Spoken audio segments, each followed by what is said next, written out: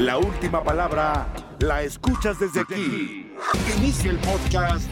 Es así y punto. Bienvenidos, esto es así y punto. ¿Qué tal? ¿Cómo están ustedes? Yo soy Hernán Pereyra y aquí estamos en la ciudad de Las Vegas. A nuestras espaldas el estadio, el escenario donde el próximo miércoles van a disputar el segundo partido semifinal de la Copa Oro, mexicanos y jamaiquinos. México y Jamaica. Segundo partido porque en San Diego a primera hora se van a enfrentar Estados Unidos y Panamá. Hoy hablaremos en Es así y punto de toda la Copa Oro. Lo que dejó la victoria de México, la angustiosa en penales definición del Estados Unidos-Canadá, la eliminación de Guatemala, la clasificación de Panamá. También hay que hablar de la fecha 2 de la Liga MX, lo que dejó el triunfo de Chivas, la derrota de Cruz Azul y la ausencia del América. Tema Lionel Messi. Nos enteramos de algunos temas importantes ligados a Lionel Messi y su llegada al Inter Miami. Y el tema Paris Saint-Germain. Habló un exdirectivo del conjunto parisino sobre la situación de Kylian Mbappé. Peor no pueden hacer las cosas. Peor no pueden hacer las cosas. Año tras año, fracaso tras fracaso. Y van, lamentablemente para la gente parisina, por el mismo camino. Así iniciamos. Esto es así y punto. México derrotó a Costa Rica 2-0 y se metió en las semifinales de la Copa Oro. A ver, un equipo mexicano que ganó, pero no convenció. Fue superior, no hay dudas. México fue superior a Costa Rica, pero terminó trabajando demasiado el partido. Le costó muchísimo el partido ante un equipo costarricense muy limitado, especialmente en la zona ofensiva. Tiene jugadores, Alcócer, el propio Contreras, de buen pie, de buen manejo de pelota, pero muy livianitos. Costa Rica a futuro va a tener una buena selección, pero va a tener que trabajar, poder consolidar estas figuritas, estos jugadores. Jugadores talentosos que piden la pelota, pero que no desequilibran. Y realmente el problema de Costa Rica estuvo en la zona ofensiva. Por eso México, el partido uno tiene que decirlo, ganó bien, porque fue quien más buscó, quien más generó, quien más intentó, pero no terminó convenciendo. Con un penal sello CONCACAF, así terminó ganando. Sí, con el sello CONCACAF, porque México, por más que lo buscaba, lo intentaba, Chamorro no era figura. A México le costaba mucho generar peligro. México se fue al descanso con el 0-0, algo que se va repitiendo en muchos partidos. Por lo tanto, esa generación ni culminación estaba funcionando bien. El único camino, pelota para Antuna desborde, Antuna centro y a ver qué pasa. Ahora, buscar muchos centros cuando Costa Rica tiene tanta gente alta. Primero, Kendall Waston, la altura de Calvo, la presencia de jugadores que llegan bien desde atrás como Celso Borges, que apoyan y ayudan mucho en la zona defensiva. Por cierto, Celso Borges, qué precisión, qué calidad. Entiendo que pasan los años, hablamos de una renovación en Costa Rica, pero qué importante que es en el campo de juego por su jerarquía, porque juega un toque, porque no se equivoca en el pase. Calvo retrocedía, marcaba bien, el propio Vargas, se llevaban a Waston y ganaban arriba, y México no pesaba. ¿Qué es el problema que México ha tenido en los últimos años? Con Martino, con Coca y ahora con Jimmy Lozano. Un equipo que no tiene peso en ofensiva. Un muy buen pase de Orbelín, una buena jugada e inteligencia de Henry Martín, que cuando Waston va a buscar la pelota y el roce y contacto, y él cae de manera inteligente el delantero del América, el árbitro cobra, pita penal. Ahora, un penal que no hubiese sancionado. Por eso digo, un penal con el sello de CONCACAF, que en estas circunstancias le conviene que México termine avanzando. Y uno lo entiende, esto es negocio, y la convocatoria que tiene México no la tiene absolutamente nadie en esta Copa Oro. Históricamente ya lo conocemos. Pero no es un penal de eso que uno diga, no, que falta. ¿Dónde está la falta? Cuando sí entiendo que hay un contacto, que hay un roce. Pero lo he dicho en muchas ocasiones, señores. Esto es un deporte de contacto. Esto es un deporte de roces. Waston no comete infracción. Va a buscar una pelota. Ahora, la inteligencia de Henry Martín de buscar la pierna y caerse, por supuesto. Esa es la viveza que tiene que tener el delantero. La tuvo el 20 del conjunto de México y así Orbelín Pineda logró la apertura y el 1-0. ahí se terminó todo, Ahí se terminó absolutamente todo. Digo se terminó todo porque Costa Rica no tenía ofensivamente argumentos para hacer daño, porque el conjunto mexicano lo trabajó con tranquilidad, sin renunciar a seguir teniendo la pelota. Luego llegó el segundo, el 2-0, para liquidar un partido si había alguna esperanza de un equipo de Suárez que en esa recta final, en esos minutos finales, puso al propio Kendall Watson como centrodelantero, adelantó las líneas, tomó riesgos. La verdad que no inquietó a Ochoa, exceptuando alguna que otra aproximación, alguna que otra intervención del portero mexicano. Por lo tanto, hay un balance que México el partido lo gana bien, lo gana bien, independientemente de esta jugada polémica. Pero uno tiene que exigirle más a México, porque el nivel de México tiene que ser para que enfrente un equipo y lo pelotee, y Chamorro se afigura, y no gane con un penal que deja alguna duda, no, que ya en el primer tiempo se vaya al descanso con una diferencia. México tiene unas pretensiones superiores a las que tiene Costa Rica y prácticamente el resto de equipos de esta área. México tiene que jugar otra velocidad. México tiene que generar mayor cantidad de situaciones. México tiene que dejar de cara al gol, sea Santiago Jiménez o el propio Henry Martín, en mayor cantidad de ocasiones. Le cuesta mucho a México ese desequilibrio. No puede depender solo que Antuna se levante bien, gane el centro, gane el 1-1, mete una pelota sobre el área y ahí México termine desequilibrando. Hay que dar mayor cantidad de variantes en el juego colectivo, mayor pelotas de que toco y me voy, desequilibrio, velocidad, 1 contra 1, rompo, gano, llego. Y a México le falta eso. Los partidos los está ganando porque es superior a los rivales. Sí, es superior a los rivales hombre por hombre, pero no le sobra absolutamente nada. Jimmy Lozano es un técnico muy serio, muy trabajador. Previo al partido en la conferencia de prensa conversamos con él, casualmente le preguntamos de Edson Álvarez, dónde lo veía mejor, como volante central, como defensa central. Me dijo algo que me pareció muy inteligente.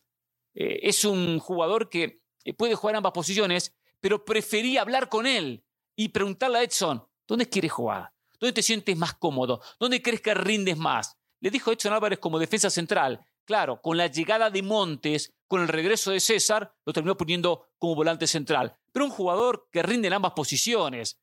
Por lo tanto, uno habla a las claras que Jimmy es un técnico inteligente que se adapta a lo que el futbolista quiere. Le es muy importante que el jugador esté cómodo en la selección. Y eso hay que aplaudirlo. México, con Jimmy, está haciendo las cosas bien, pero no súper bien, no espectaculares. Y ese salto de calidad todavía no se lo ha visto.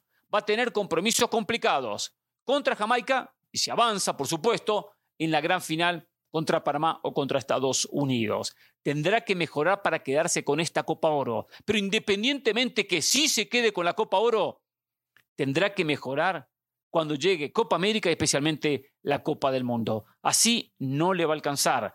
No nos engañemos. Le está alcanzando para este nivel, que está muy por debajo de lo que México pretende a nivel mundial. Es así y punto.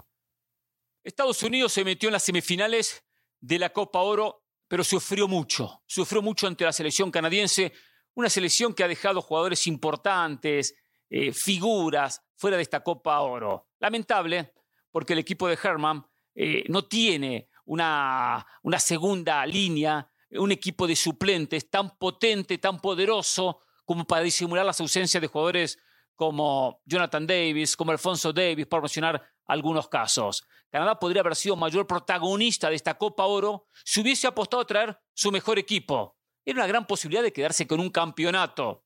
Al fin y al cabo tiene una sola Copa Oro en su historia, que viene a haber ganado una segunda.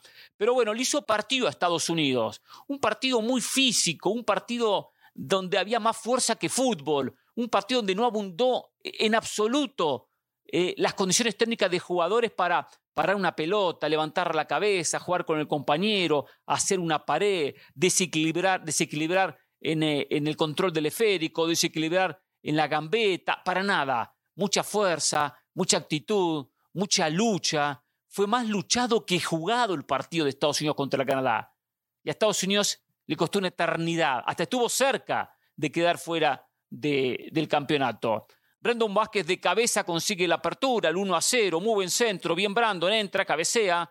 Una posición donde Pereyra se movió durante gran parte del partido como centrodelantero. Pero claro, Pereyra, un goleador que hace goles a equipos del Caribe, Pero cuando el nivel sube, desaparece o no pesa como venía pesando. Después él dice, no importa el rival que me pongan enfrente, yo le hago goles al que esté. Bueno, que le haga goles a todos, que siempre esté Jesús Ferreira anotando, participando y siendo importante en el área contraria.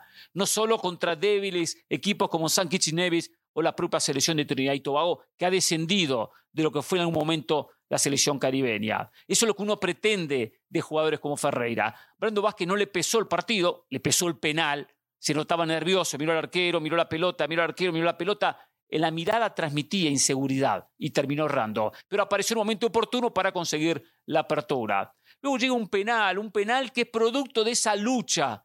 Robinson la pelota con la mano, toca con la mano, penal, ejecuta victoria, pata al partido, hay un alargue. Y digo dentro de esa lucha porque el partido era ríspido, era luchado, era meto, lucho la pelota, pongo el cuerpo y en esa meto la mano. Sin querer se sanciona penal y el partido que se termina empatando. Casi lo pierde Estados Unidos, llega el empate sobre el final, la alegría y el 2-2 que le dio en los penales la posibilidad de clasificar a la próxima instancia. Aparece Turner atajando penales claves, ejecuciones algunas pésimas y el propio Brando Vázquez también ejecutó de manera pésima su propio penal. Pero termina Estados Unidos ganando y dejando muchísimas dudas. Una selección que le cuesta mucho y que hasta ahora hay que decirlo, no le ha ganado a nadie. Estados Unidos no le ha ganado a nadie. Cuando apareció un rival de un nivel similar a Estados Unidos o por debajo algún escalón, como Jamaica, como Canadá, se ofrió muchísimo. Le ganó a St. Kitts y Nevis, la peor selección de la Copa Oro. Le ganó a Trinidad y Tobago, una de las más débiles selecciones de Copa Oro. A ella sí, le ganó, los goleó, le pasó por encima. Pero con rivales superiores tuvo muchísimos problemas. Y lo vimos en el día de ayer.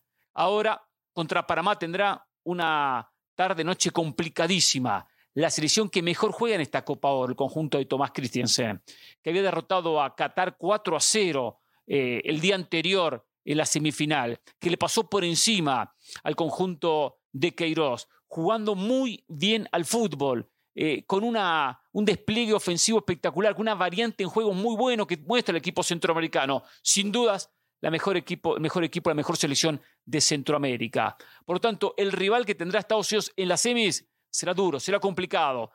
Le falta a Panamá el peso, y lo hemos dicho, de jugadores desequilibrantes, jugadores diferentes, porque históricamente no los ha tenido Panamá, no abundan en Panamá, pero aparecieron algunos en el momento importante contra Qatar y terminaron sacando una diferencia abultada. Estados Unidos avanza, se mete en las semifinales, jugará contra Panamá, sueña con enfrentar a México o a Jamaica en la gran final en la ciudad de Los Ángeles, pero sin dudas en lo futbolístico todavía tiene una deuda pendiente. Uno entiende que es el equipo B. Ahora, también hay que decirlo, como equipo B, estos jugadores tienen que hacer más méritos para demostrar que tienen condiciones para estar en el equipo A, porque a muchos de ellos estar en el equipo principal le va a quedar muy grande la camiseta. Es así y punto. Apareció Ismael Díaz, apareció el goleador y Panamá se metió en las semifinales de la Copa Oro 2023. 3 goles del delantero panameño para pasarle por encima a la selección de Qatar y lograr Panamá llegar nuevamente a unas semifinales de Copa Oro. Decíamos en el segmento anterior, la mejor selección centroamericana, sin duda, producto de un trabajo, de una continuidad, de un respaldo a un técnico que en las buenas y en las malas se lo ha respaldado. Tomás Christiansen, un técnico trabajador, modesto, un técnico que sabe lo que es el fútbol, que lo interpreta que con el trabajo se sacan diferencias, con buenos planteamientos y dándole una identidad de juego a su equipo. Un equipo que tiene variantes, un equipo que juega bien por fuera, un equipo que utiliza bien los carrileros, jugó con línea de 5, 2 hombres por fuera y casualmente centro de uno para que el otro de cabeza consiguiera la apertura y el 1-0. Davis mete la pelota sobre el segundo palo y así el conjunto panameño consigue lo que fue el gol inicial y romper el cerrojo defensivo que le había puesto el conjunto asiático. Luego lo fue trabajando, no renunció nunca a proponer y apareció Díaz en una tarde-noche bárbara, con eficacia, algo que no había tenido Panamá y terminó goleando, demostrando que anda muy bien y confirmando lo que veníamos diciendo, que si bien Panamá no es la gran candidata a ganar la Copa Oro, es el equipo que mejor juega, porque hay diferencias entre ser candidato y ser el equipo que mejor juega. Es el equipo que mejor juega porque colectivamente tiene una idea. Después aparece el futbolista en momentos importantes. Y hoy México tiene, hombre por hombre, un equipo que es superior a Panamá, independientemente que la idea del equipo panameño está por encima. El talento supera las ideas futbolísticas. Pero claro, cuando enfrenta a Qatar, un conjunto que no tiene grandes jugadores, le termina pasando por encima. Hoy, Panamá y México son los favoritos para jugar la final de la Copa Oro. Hoy México favorito, más allá de los problemas o las dudas que deja México, contra Jamaica, aunque va a ser un partido complicado, aunque va a ser un partido bravo, aunque va a encontrar un equipo jamaiquino con una fuerza en ataque que no tenía Costa Rica, va a encontrar un equipo con jugadores de mucho más temple, personalidad y hasta una diferencia física importante.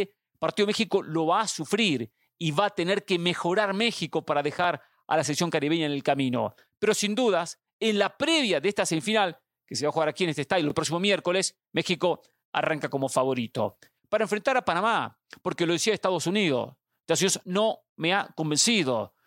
Tiene una idea de juego, no tiene jugadores que aparezcan en momentos importantes y los partidos están sufriendo demasiado. Panamá, con la idea más clara, si encuentra la efectividad que tuvo contra Qatar, perfectamente la selección centroamericana puede llegar a una nueva final del torneo. Serán partidos bravos, donde los pequeños detalles van a terminar inclinando la balanza para un lado o inclinando la balanza para otro. Panamá tiene con qué para competir y llegar muy lejos en esta Copa Oro. Tendrá que encontrar esa contundencia que tuvo en un partido, pero no en los anteriores. De un torneo donde quedan muchas dudas, en lo futbolístico, un torneo donde le cuesta levantar el nivel a las selecciones, un torneo donde no aparece la gran selección o el gran equipo. Entiendo que es CONCACAF y la realidad de un fútbol que uno ya conoce, que no crece al nivel individual. Y cuando no hay grandes figuras, no se van a ver grandes selecciones. Entramos en la recta decisiva, entramos en la hora de la verdad. Con México, con obligación de título y con favorito. Estados Unidos cumpliendo en resultados, no cumpliendo en rendimientos. Un Estados Unidos que busca un título que en verdad no necesita. Panamá demostrando que con trabajo, con continuidad, con un respaldo, un proceso, se puede llegar lejos. Ya llegó a las semifinales de la Nation League. Ya llega a semifinales de la Copa Oro y codeándose con los mejores equipos del área. Y con un conjunto de Jamaica que si alguna vez termina haciendo las cosas bien, si comienzan a ser un conjunto disciplinado tácticamente y al talento que tienen le agregan la cabecita, puede llegar a ser un conjunto que no solo llegue a la próxima Copa del Mundo, compita con reales posibilidades en la Copa Oro. Porque cuando llega la hora decisiva, el futbolista de Jamaica se relaja. Le falta esa jerarquía individual que algunos tienen, aunque sea en esta propia área. Pero en un balance de lo visto hasta ahora, llegaron quien tenían que llegar. Llegaron los mejores. Es así. Y punto. Pasión, determinación y constancia es lo que te hace campeón y mantiene tu actitud de ride or die, baby. eBay Motors tiene lo que necesitas para darle mantenimiento a tu vehículo y para llegar hasta el rendimiento máximo. Desde sobrealimentadores, sistemas de sonido, tubos de escape, luces LED y más. Si buscas velocidad, potencia o estilo, lo encontrarás todo en eBay Motors. Con más de 122 millones de piezas, siempre encontrarás justo lo que buscas. Y con Guaranteed Fit de eBay, tienes la garantía de que tu pieza quede perfectamente a la primera o se te devuelve tu dinero. Porque con eBay Motors, quemas llantas y no tu dinero. Con las piezas que buscas, a los precios que quieres, tu auto se convertirá en el MVP que te dará el triunfo. eBay Motors. ebaymotors.com. Solo para artículos elegibles se aplican restricciones. Se disputó la segunda fecha de la Liga MX. Volvió a ganar Chivas. Perdió Cruz Azul. América no se presentó. América y la trampa del poder. Sí. América y la trampa del poder. América que tenía que enfrentar su partido ante Querétaro, que el campo de juego no estaba en buenas condiciones. Y qué mejor excusa que decir, postergamos el partido. Claro, ¿cómo no va a postergar el partido cuando no tiene a Henry Martín? Cuando no tiene a Cendejas, cuando Julián Quiñones llegó hace unos días atrás y no se adaptó todavía al equipo, cuando el técnico Jardiné recién ha tenido 10 días, 15 días de trabajo, muy pocos, y no se lo vio en el partido anterior, qué mejor excusa que no juguemos ahora. Si la gente tiene la cabeza en Copa Oro, esperemos más adelante y postergamos el partido. Este tiempo le sirve a la América para trabajar el equipo, para consolidar la idea, para esperar a los jugadores que están en diferentes selecciones y de esa manera llegar con todo. Porque se admite una derrota del América, no dos. Y el América prefirió poner trabas en el camino y no jugar su partido por esta segunda fecha. No sea cosa que volviera a perder y comenzaran las alarmas de un proceso que ya deja dudas, no por Jardiné como técnico, sino por las decisiones de Baños como director deportivo. Por otro lado, el conjunto de Chivas en un campo de juego que no estaba en óptimas condiciones, pero Chivas no hizo como el América. Dijo, nosotros jugamos y enfrentamos al conjunto de San Luis. Y terminó ganando bien, independientemente que al minuto 18 Saldívar termina siendo expulsado en el conjunto de San Luis. ¿Bien expulsado? Claro que sí. No entiendo cómo algunos cuestionan la expulsión de un jugador que va con todo el zapato hacia adelante, con todo el botín hacia adelante, para chocar con el estómago del jugador rival, en este caso del portero, el Guacho Jiménez. O sea, no se puede ir a buscar una pelota en esa condición. Claro que era roja directa. Fue notable la decisión del árbitro. Chivas lo trabajó, Chivas lo fue con paciencia buscando, se fue acercando y apareció Padilla, este joven Padilla, 17 años, segundo gol en el segundo partido. Debutó en el encuentro anterior, marcó un gol, juega como titular, marca un segundo. No le queda grande la camiseta de Chivas. Qué importante tener personalidad. Ahora, ojo, con Padilla, tiene 17 años. Hay que llevarlo despacio. Me llamó la atención que arrancara como titular, porque a estos muchachos hay que consolidarlos en primera división. Y tampoco hay que apurarlos, tampoco esperar goles en todas las fechas, en todas las jornadas. Está mostrando que es un jugador que no le pesa la camiseta, que tiene esa personalidad de grandes futbolistas, que tiene una gran motivación, por supuesto, producto de que a su temprana edad ya juega en el primer equipo de Chivas y ya tiene 2 anotaciones. Pero cuando vio la pelota con el arco de frente no dudó, la mandó donde había que mandarla a guardar, 1-0 y Chivas comenzó ganando. Lo trabajó Chivas, bien Calderón con un pase atrás para que Beltrán consiguiera el segundo. Y bueno, con algunas dudas, con alguna tajada del Guacho, con alguna intervención de San Luis que podría haber encontrado el descuento antes de lo que lo consiguió, atacando poco, pero llegando. En alguna ocasión Chivas aprovechó el hombre más y terminó ganando por 3-1. Una buena victoria, donde Chivas aprovecha el tiempo, donde Chivas demuestra que el conjunto está compitiendo, está para grandes cosas. Estos puntos que hoy está sumando son importantísimos en la recta final. Importante que los consiga ahora. Después perderá puntos en algún encuentro, perderá algún partido y llegará la hora decisiva a la hora del repechaje de la liguilla y de la definición del campeonato. Pero mucho mejor llegar a esa instancia habiendo sumado puntos antes. Por eso Chivas por ahora va en automático y vuelve a sumar de a 3. El que no sumó es Cruz Azul. El que preocupa es Cruz Azul. Cruz Azul tiene por ahora una suma de jugadores y no un equipo de fútbol. Una suma de incorporaciones y no un conjunto que está a la altura de lo esperado. Con un Sebastián Jurado que está demostrando que le queda grande la camiseta del conjunto cementero. Sebastián Jurado es para equipos chicos. Ya tuvo muchas oportunidades y no puede salir como salió a tocar la pelota fuera del área por un cálculo pésimo del portero, pésimo, y dejar a su equipo con 10 hombres, cuando ya perdía por la mínima diferencia, cuando el partido era cuesta arriba, cuando había que hacer mucho sacrificio para buscar empatar un partido. Dejó al equipo con 10, se complicó y terminó siendo expulsado. Ya no jugará el próximo partido, preocupó al Tuca Ferretti y mandó un mensaje que en los momentos claves no aparece, que en los momentos importantes se equivoca. El arquero tiene que tener el cálculo, el timing, para una pelota fuera del área cabecear, despejar, y si no aguantar de cierta manera, que no sea agarrándola con la mano. No puede cometer el error que cometió, y si no quedarse en el área y esperar que la pelota toque el piso, que llegue el pique, que llegue el bote, y que ahí vaya a buscarla. Lo cierto es que su error terminó siendo fundamental. No termina Jurado, figura en Veracruz en su momento de consolidarse en el arco de la máquina cementera. Y mire que tiene oportunidades. Si sigue así, va a ser una de las últimas. Es así y punto. Se viene la presentación de Lionel Messi como futbolista del Inter Miami. Del próximo domingo. Se acerca la hora. y hay preocupación en la MLS. Sí hay preocupación. Primero contarles que Messi no ha firmado todavía. En las últimas horas, con esto de que uno viaja, de que uno tiene contacto con dirigentes, con gente del fútbol, nos enteramos de muchas cosas vinculadas a Messi y su llegada a la MLS.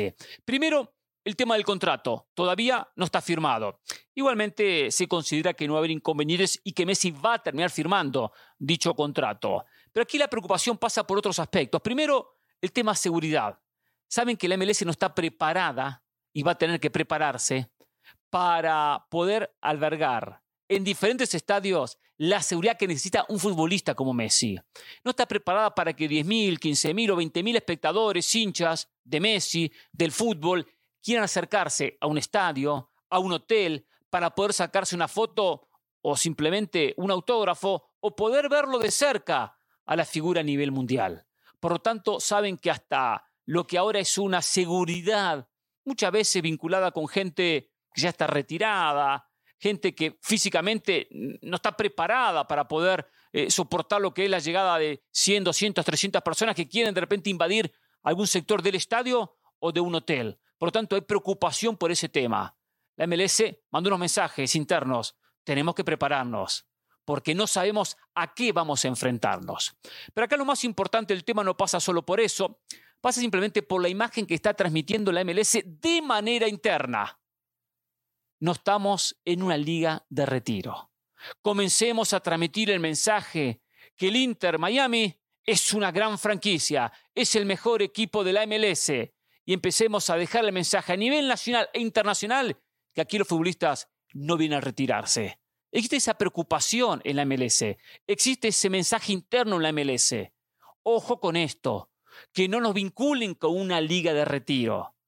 Pero uno se pone a pensar y dice, ¿cómo no va a ser una liga de retiro cuando Jordi Alba está llegando al Inter Miami, cuando Busquets llega al Inter Miami, cuando Messi llega al Inter Miami? Y uno entiende todo lo que va a potenciar Messi y su presencia al Inter Miami. Aplaudo la llegada de Messi al conjunto del sur de la Florida. Es muy positivo para la MLS, pero es una liga de retiro. Aunque les moleste, aunque internamente manden un mensaje, aunque quieran decir una cosa, la realidad es otra. Aquí los futbolistas vienen a retirarse.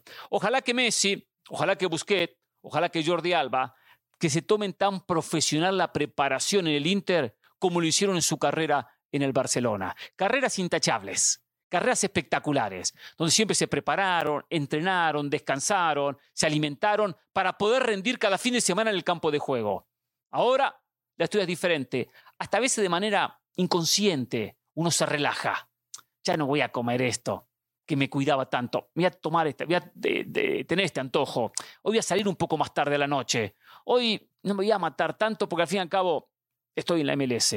Si empiezan a transmitir ese mensaje, ni Alba, ni Busquets, ni Messi harán diferencia en la liga de este país. Porque acá es una liga que no produce gran cantidad de futbolistas. Es una liga que no produce un talento excepcional, pero sí tiene una liga que en lo físico hace diferencia. Y para poder marcar diferencias en lo futbolístico, aunque sea un volante central como Busquets, de mucha precisión, de mucho toque, de mucho manejo de pelota, tengo que estar bien físicamente. Y si mi rival me come, si me presiona, si no me da espacios, no podré sacar diferencias. ¿Cuántos jugadores pasaron por aquí de grandes recorridos, de grandes pergaminos en el fútbol europeo y llegan a la MLS y no hacen diferencia? Por eso, a tomarse esto muy en serio de parte de los 3 jugadores ex-Barcelonas que están firmando con el conjunto del Inter Miami. En esta liga, que aunque la MLS mande su mensaje, termina siendo una liga para retirarse. Hasta la próxima. Es así y punto.